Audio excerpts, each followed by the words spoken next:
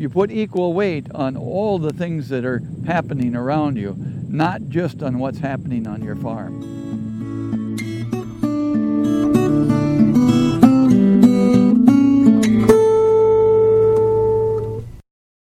Welcome to the 250th installment of Ear to the Ground, the Land Stewardship Project's podcast on family farming, sustainable agriculture, local food systems, and local democracy. I'm Brian DeVore, editor of the Land Stewardship Letter. Sometimes nature provides rude and repeated reminders that maybe a different approach to farming is warranted on a particular piece of ground. For Mark Erickson, that eye-opener came several years ago when he was running a combine on a parcel of land he farms in west central Minnesota. Suddenly, the machine lurched to one side and he was hopelessly stuck in the muck. Another time, he made hay on that same field, and before he could move the bales, they were drowned out and ruined by a torrential rainstorm. A little over a decade ago, Erickson took the hint and converted all of the 450 acres he farms into grass. Today, he raises grass-finished beef, utilizing managed rotational grazing.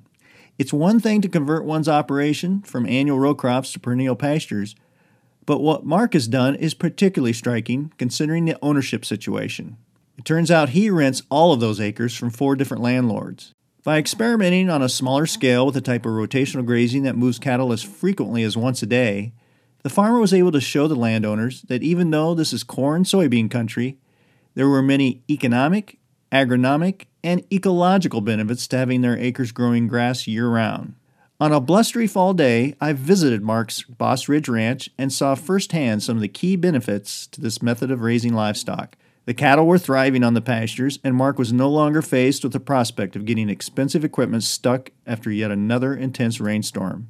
And frankly, seeing all that green perennial vegetation was a welcome break after driving past endless stretches of fields that had been growing corn and soybeans during the growing season and would now lie bare and lifeless until the following spring.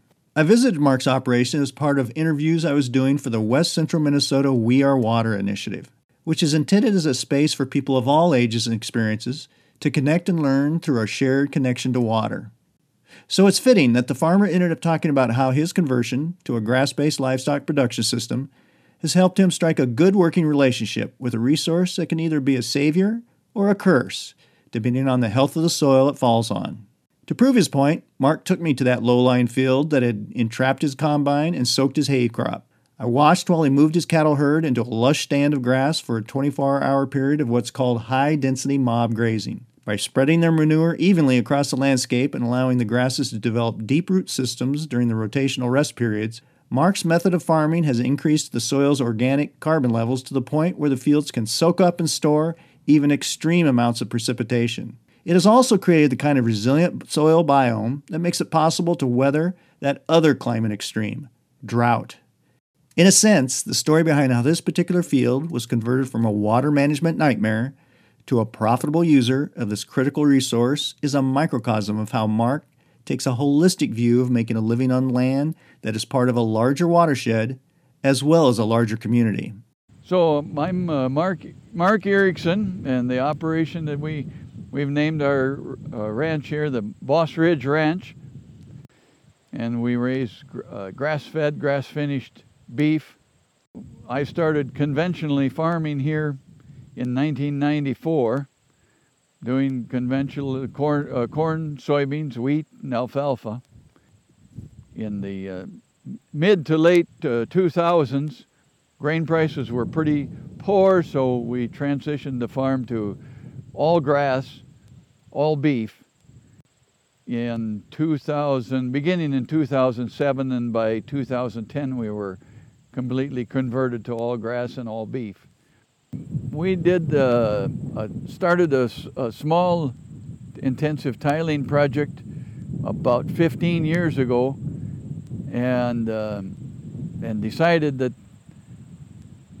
with grain prices where they were at that time, that wasn't going to pay. And so most of this farm does not have tile lines in it.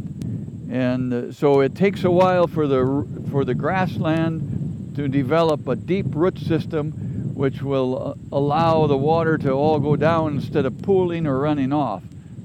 And so that adjustment, going through that period, that's a it's a learning curve and so now we're getting pretty comfortable with where the land is at, and the water's not pooling anywheres anymore, and it's all even with heavy rains, it sits for a very short time.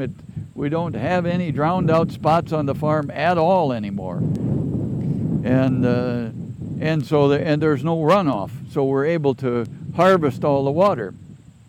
And one thing I noticed, I did some penetrometer testing a few years ago, in cooperation with Land Stewardship, and we found that we have some compaction at the top because we have very heavy soil from the cattle, but as the penetrometer goes down, there's no resistance. And if we go into the neighboring cropland, there's no resistance the first 9 inches, and then you hit a layer, a hard layer, and I think the crops are able to really utilize smaller amounts of rain because they have great corn and bean varieties, and also because that water doesn't go beyond that 9 inch. It sits in that top 9 inches and is available, and plants can then use it up, and so even in drier years they can get great crops. And so that's just kind of the difference in the way the soil develops. When they were 5 years ago, we had dry spells. 2012 is a perfect example. The farmers got a good crop, but I didn't get a good crop of hay. And the reason was because the soil was not developed yet. And it is now. You have to have the organic matter built up in that, from the grass roots and so on, to get the proper soil structure so that it can hold the water.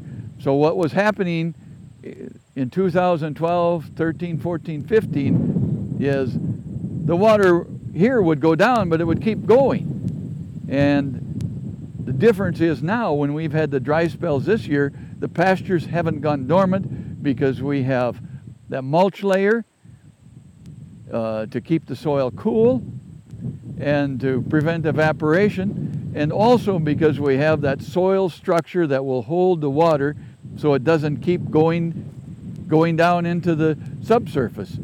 And that was a big part of the learning curve that I didn't understand them first few years after we planted grass. Is if it's dry, your grass is going to go dormant because you don't have the mulch and you don't have the organic matter required to hold the water. Well, years ago we used to farm this whole quarter here, and this used to be cropland, and it's a peat bottom, so we could start up on the terrace in high gear with the 4-wheel drive tractor and the digger real shallow, and we could dig this bottom and get it opened up so it would dry out so we could plant it to corn and beans. And the last year we had corn in it, we got it dug that way in the spring, and then it got wet, and so we didn't get it sprayed very good because it was too wet. And then when it came to harvest time, just out here where the fence is, I was combining the corn, and the combine starts going sideways down the field, tipping the corn over, and that's when I decided that it's going to go into grass. And so then we planted it into reed canary grass to use as hay, which we did for a number of years. And then a number of years ago, we harvested the hay, and I didn't get all the round bales picked up yet. Man, we had a huge rainstorm, and this bottom flooded, and my round bales sat in the water and soaked up the water, so they were destroyed. I think we lost about 15 round bales. And we had we did some tiling on the other end of the quarter here, and we had the engineer come and do a feasibility for tiling this, but there's not much fall to the ditch. So we would have had to put in a pretty good sized tile to drain this. And so I decided not to do that. And then we changed this over to high density grazing and added different grasses in here and more legumes. And of course now, when it rains hard, the water never sits here because we allow the grass to grow tall, and the roots penetrate the soil well so that the infiltration of the water down, and then of course the grass is using up all the water as well. And so it's some of our most productive pasture land is this big peat bottom here. And it's worked so well that it makes no sense to do anything else with it. So this grazing that we're doing here is called ultra high density grazing or mob grazing. So in this particular case, we're moving about 150 animals, mother cows, calves, and yearlings, about a third of each of those, into a 60-foot by 300-foot area. That's 18,000 square feet, which is about a third of an acre. And that's why it's kind of important that they be moved. They need to be moved every 2 days at the minimum. But if you move them twice a day, like we're doing here, it works by far better. It's a little more labor, but you get maximum cattle performance and maximum pasture performance by spending the extra time. We're all basically here not for very long, and there's many other people are going to have to share and use this land. I like the Alan Savory system of holistic thinking, where you put equal weight on what happens to the land and what happens to the people and what happens to the economy, and so you put equal weight on all the things that are happening around you, not just on what's happening on your farm.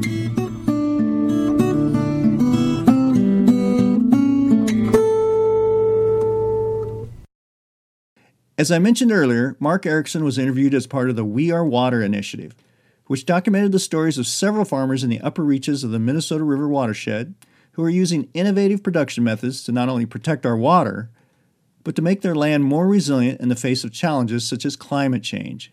The webinar series that resulted is a partnership involving the University of Minnesota Morris Office of Sustainability, the Stevens County Soil and Water Conservation District, and Clean Up the River Environment, in cooperation with the Land Stewardship Project and with support from the Southwest Regional Sustainable Development Partnership.